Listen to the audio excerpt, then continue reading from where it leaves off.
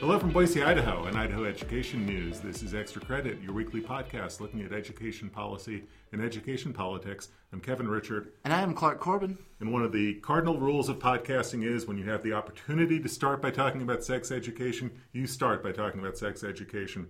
We had a hearing on Friday morning, House Education Committee, kind of an interesting hearing, kind of an interesting topic.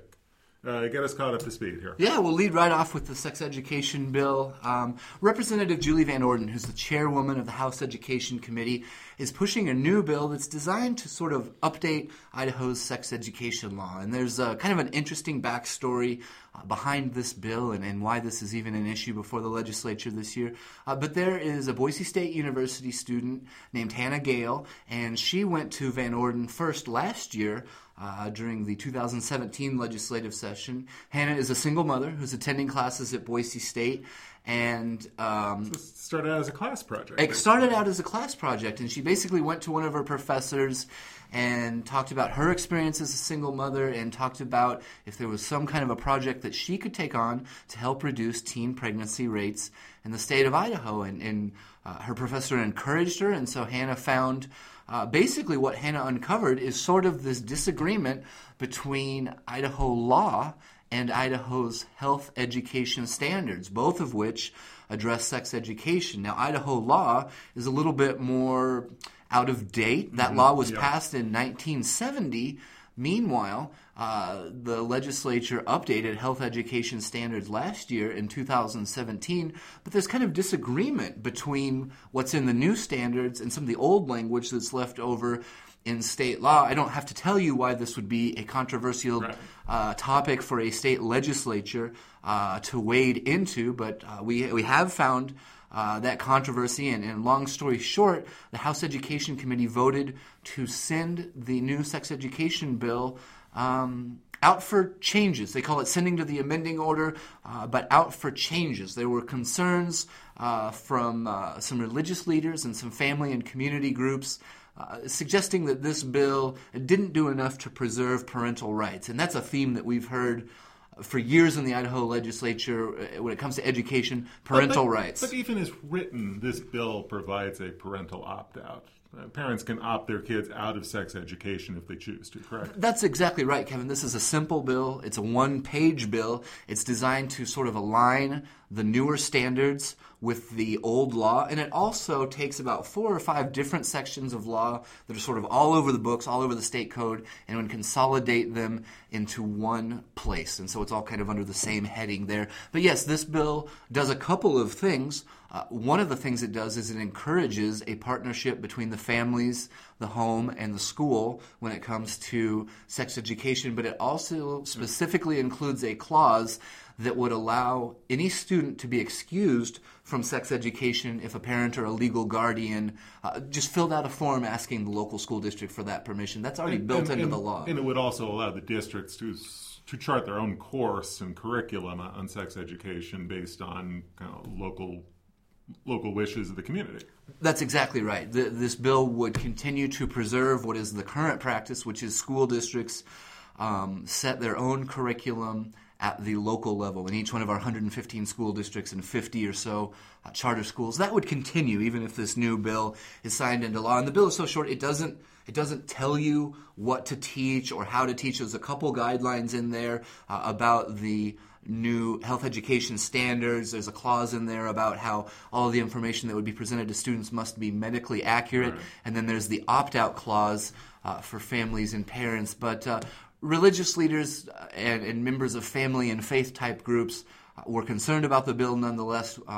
One lady said it was breathtaking in its attack on the family, and I think those concerns sort of registered with the committee. Interestingly, Representative Van Orden was the sponsor of the bill, but she voted against sending her own bill forward to the House floor with a recommendation that it pass. It's kind of an unusual move. Representative Van Orden instead supported sending it out for amendments, saying that perhaps strengthen some language about family and parental involvement, or perhaps add yet another new clause that would be some sort of a parent notification clause. I haven't seen the wording yet. I don't know exactly what they would envision, but some sort of a letter or a report or presentation or something that would go home informing the parent and the family about this sex education. It's difficult to speculate what, if any, changes will happen, Kevin. As you know, anytime a bill is sent out to the amending order, once it reaches the floor, any representative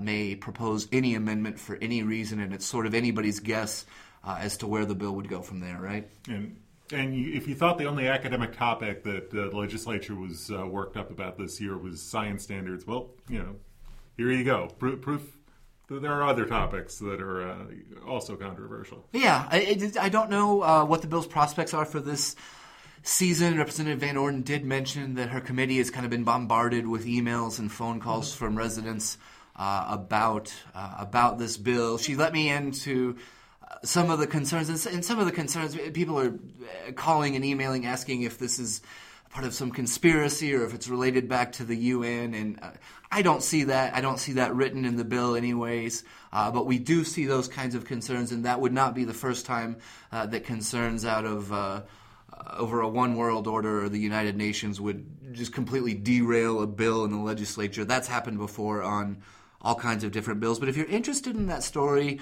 and if you're interested in reading the bill itself, if you head over to our homepage at idahoednews.org, we have a write-up from Friday's hearing, and we link to the bill in the story. I believe it's House Bill 579, but the bill number is kind of highlighted in blue, and if you click on that, that will take you to a page where you can just read the bill for yourself and see what it says and see what you think about it. And we'll continue to follow it. If it does reach the House floor, if there are amendments proposed, if the bill is debated again this session, we'll track it and we'll let you know what's going on with it.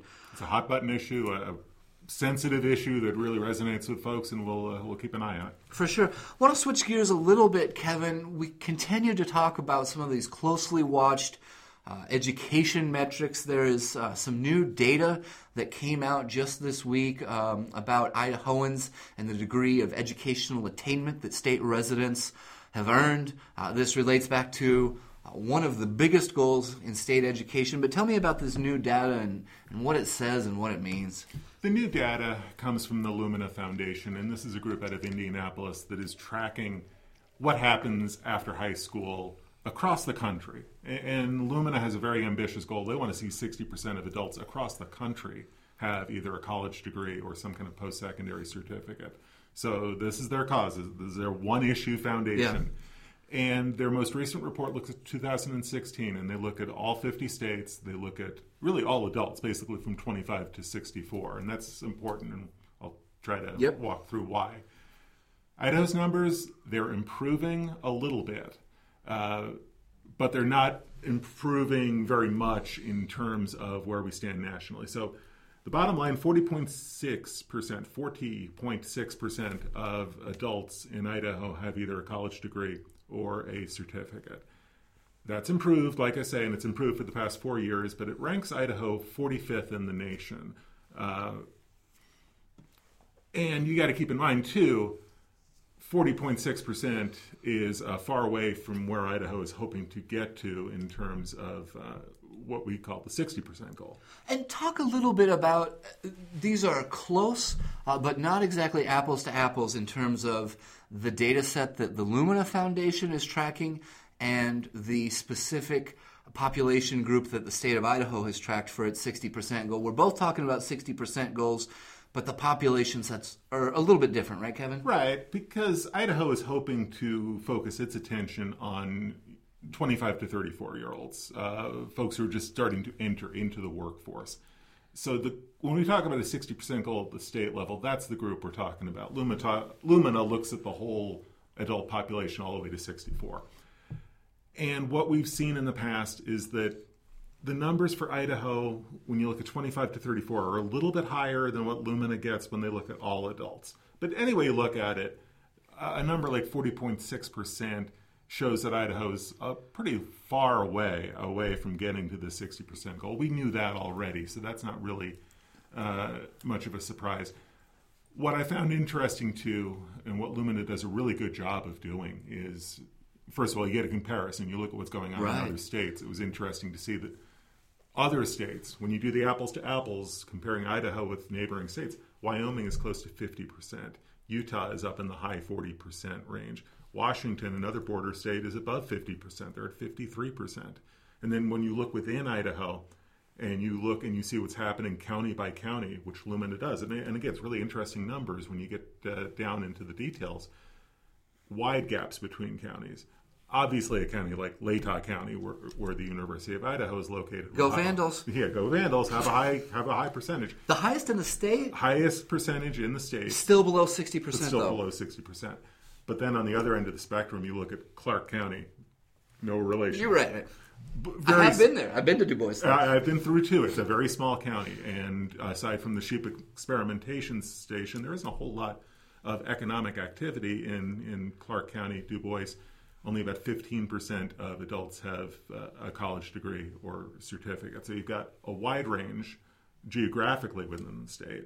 And then you have demographic gaps. Latino students, Latino adults, I should say, and American Indian adults have lower percentages of completion rates than the rest of the population in Idaho. And those numbers for Latinos and American Indians, the Idaho numbers lag below the national averages as well. So a lot of ground to be made up there. So there's a lot to look at, and I think it's a good sort of catch up in terms of where Idaho stands. Even though Lumina does the numbers a little bit differently, they do a lot of interesting things with the numbers. So it was I thought important to break it down and try to explain what they came up with. Sure, that's a good report. Folks can head over to idahoednews.org and look for that. I thought the level of detail was, I agree with you, I think the level of detail in the Lumina report was the most interesting thing, to say that, hey, we have 44 counties in the state of Idaho, not one of them reached 60% according to the Lumina criteria. The one that was closest was Latah, not super surprising, like you said, being home to the University of Idaho.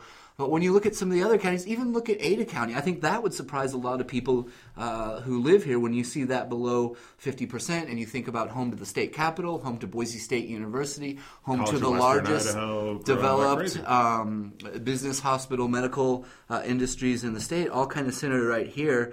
I think it gives people a real tangible sense of how much work is to be done. Right.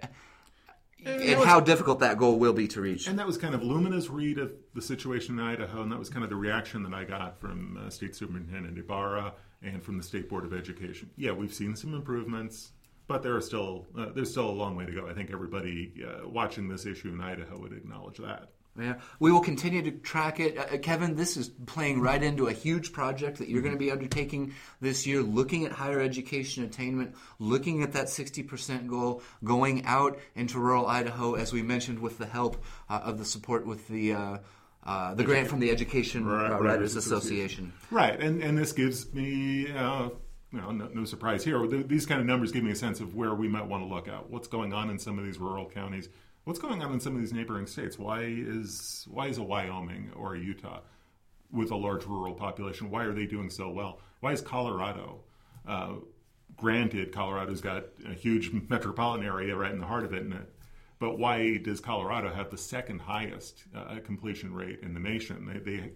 It makes me wonder what's happening not just in that Denver-Boulder corridor, but what's going on in rural Colorado. Sure. A lot to chew on, a lot of questions to pursue coming out of this report. And that 60% goal that we talk about, it's important to note that didn't just come out of thin air. That was not just a strictly arbitrary number. The 60% was based on some workforce projections, based on projections for future job openings, STEM-type job openings. And so it really is supposedly, it's supposed to be rooted in workforce development needs and projections for the level of education needed to fill essentially the jobs of today and the jobs of the future is basically where that 60% number came from. It's all kind of tied to that whole workforce development thing. That's why Idaho has its 60% goal. That's why Lumina has latched onto a 60% goal nationally. It's all about workforce development.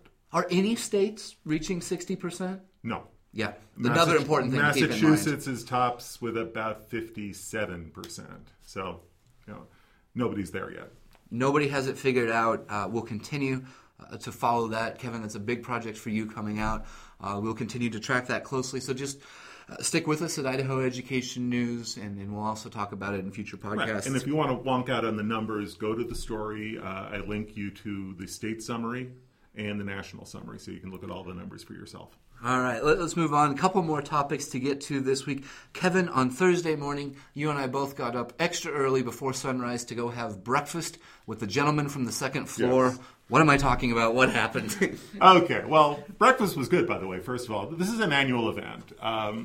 Governor Otter meets with reporters to do an hour-long Q&A. It's obviously his last time doing this. And he did make some news on Thursday, and it kind of ties into some of the higher education stuff we were just touching upon. Before he was even asked, the governor basically all but threw up the white flag on one of his big priorities for 2018, creating a CEO to oversee the higher education system and try to administer over trying to find savings within that higher education system. That's been a big issue around the State House. It comes with a pretty big price tag attached. Otter said it's just not finding very much traction within the legislature. He suggested that what is finding traction is the idea of studying what a CEO could do, what kind of savings could be found within the system. And, that doesn't really surprise me, and that's kind of where I've wondered if it's going to wind up. The idea of creating a $200,000 a year position without doing the study, I think that raised some eyebrows with the legislators. Factor in that Otter is retiring. The next governor is going to inherit this CEO, and none of the candidates for governor are all that excited about the idea. You could kind of see the writing on the wall maybe, but for the governor to be as quick to pretty much surrender on this issue without even being prodded by reporters, I found to be kind of interesting. Sure. And if this sounds like a podcast from 3 weeks ago, this is almost exactly what you had talked about, Kevin, about how the study may have more support than the actual creation of the new position itself. And you've talked to the leading gubernatorial candidates. You've talked to leading college and university officials. This is not the feel-good proposal of 2018. No, not by any means. And again, the one-time money to study the issue, I think, is a little bit more palatable with a lot of legislators. Sure. The idea of, let's get a handle on what kind of savings you could find. That may have a little bit more traction at the legislature. We'll find out in the next couple of weeks when those higher education budgets and the State Board of Education budget comes before JFAC. So not really a surprise here. Also, and you can look at the roundup of what he had to say, what Otter had to say on Thursday. Also talked a little bit about school security, school safety in the wake of the horrible events in Florida on Wednesday. He talked a little bit about school security, kind of deflected questions about gun control. And he was asked a couple of times about gun control and about... It did not go there. It did not go there at all. But you can hear him. We've got some video from that Q&A, and you can read a little bit more about what he had to say. Yeah, I thought it was interesting. He basically wrote off one of the questions on gun control, saying, "I don't understand the gist of your question." Like you said, wasn't really up for talking about what sort of firearms or weapons folks should be allowed to have versus not allowed to have. But the interesting thing is that the governor vocalized twice that it would be very difficult to... this is a difficult topic to talk about. It's a difficult subject every time it comes up. But the governor basically said, I can't guarantee you that we're safe, that we're out of the woods, that nothing like this will happen in Idaho. He talked about some of the steps that the state has taken, specifically with the school safety task force from a couple of years ago, working on things like visitor and parental sign-ins, one point of entrance and exit from school buildings, securing school doors, having a better understanding of who's in the school buildings. And there are groups working on that. There is a school safety task force that is going around and kind of auditing security systems and protocol at each school district. But I do have to say, as someone who visits public schools all throughout the year, I'm not trying to get anybody in trouble here, but there are all kinds of instances where I go to a school that I've never been to before. I'm not sure where to park. I'm not sure where I'm going. And I just go into a door, and more often than not, it's unlocked, and I wander around the building until I find an adult, a teacher, or a sign pointing me to the office. And I've never been escorted out of a school. I've never been ask for my identification or who I am or why I'm there. And that was No, sort it's of not- what some of right, these audits right. reported, And- that there's a wide variety in terms of the protocols and how the entrances and doors are locked and guarded and the points of entry and things like that. I'm not trying to get anybody in trouble. I'm just saying I feel like as an adult, I don't have children myself. I don't have children attending public school, but I do enter schools a lot more than probably the average person that doesn't have kids. And I've just observed personally a wide difference in how this is treated. I've had the same experience. I mean, and I'm not going to name the school. Sure, fair enough. But I had a very similar experience once when I was on a trip to do an interview, and I walked in the wrong door, and I was walking down the hallway, and I was actually hoping for somebody to just say, "Hey, wait a minute, who are you, and what are you here for?" Because I wanted somebody to flag me down and challenge what I was doing within the building, because God forbid somebody walks in with bad intent and can just kind of stroll in the hallway and be right in the middle of the school. I mean, that's scary, and I think that's why you've got these audits going on, these security audits that have been going on now for the past year or so. So anyway, you can go to idahonews.org, find out a little bit about sort of the demise of the CEO, find out what the governor had to say as well about college scholarships, and get a sense of what he had to say about school security. I'm glad you mentioned scholarships. We wanted to get to that. There are a couple of proposals. But just real quickly, let's mention it. Governor Otter has pushed for something called an Adult Completers Scholarship for the last couple of years, not found success in the legislature. His idea is to support Idahoans who are basically young adults or even adults in general who have some college, but for one reason or another left college before they earned their degree. The new proposal this year involves expanding that into a different popular scholarship called the Idaho Opportunity Scholarship. Is it $5 million? Mm-hmm. Is that the new proposal? Right. The proposal is to boost the scholarship funding by $5 million. And you have to understand that even with that extra $5 million, there are probably going to be eligible students who are left empty-handed because there's so much demand for this money. Yes. But the governor is also hoping to allow the State Board of Education to peel off 20% of this opportunity scholarship money to put it into the Adult Completer Scholarship. Now, like you say, this has not been a popular notion at the legislature. It's been voted down the past couple of years. And I asked the governor, are you concerned that you're jeopardizing funding for the Opportunity Scholarship, which is popular, which legislators have supported? Are you worried that you're going to lose support for that money by attaching it to a controversial idea like the Adult Completer Scholarship? And he said, well, I hope not. So, we'll see. It's pretty early in the process in terms of that issue. There's legislation that would authorize the state board to set up an Adult Completer Scholarship. That hasn't gone anywhere yet. It hasn't had a hearing yet. So we don't know really where that's going. So a lot to watch for here in the next few weeks. I mean, we're just barely halfway through the legislative session, so a lot of moving parts. And we'll definitely be keeping an eye on them. Sure, and that's one thing I wanted to point out. I wanted to wrap it up by sort of looking forward here at the end of the podcast today. I think we are about halfway in to the legislative session. Today, Friday, was like the 40th day of the session. We may be halfway home. There's a couple of signs.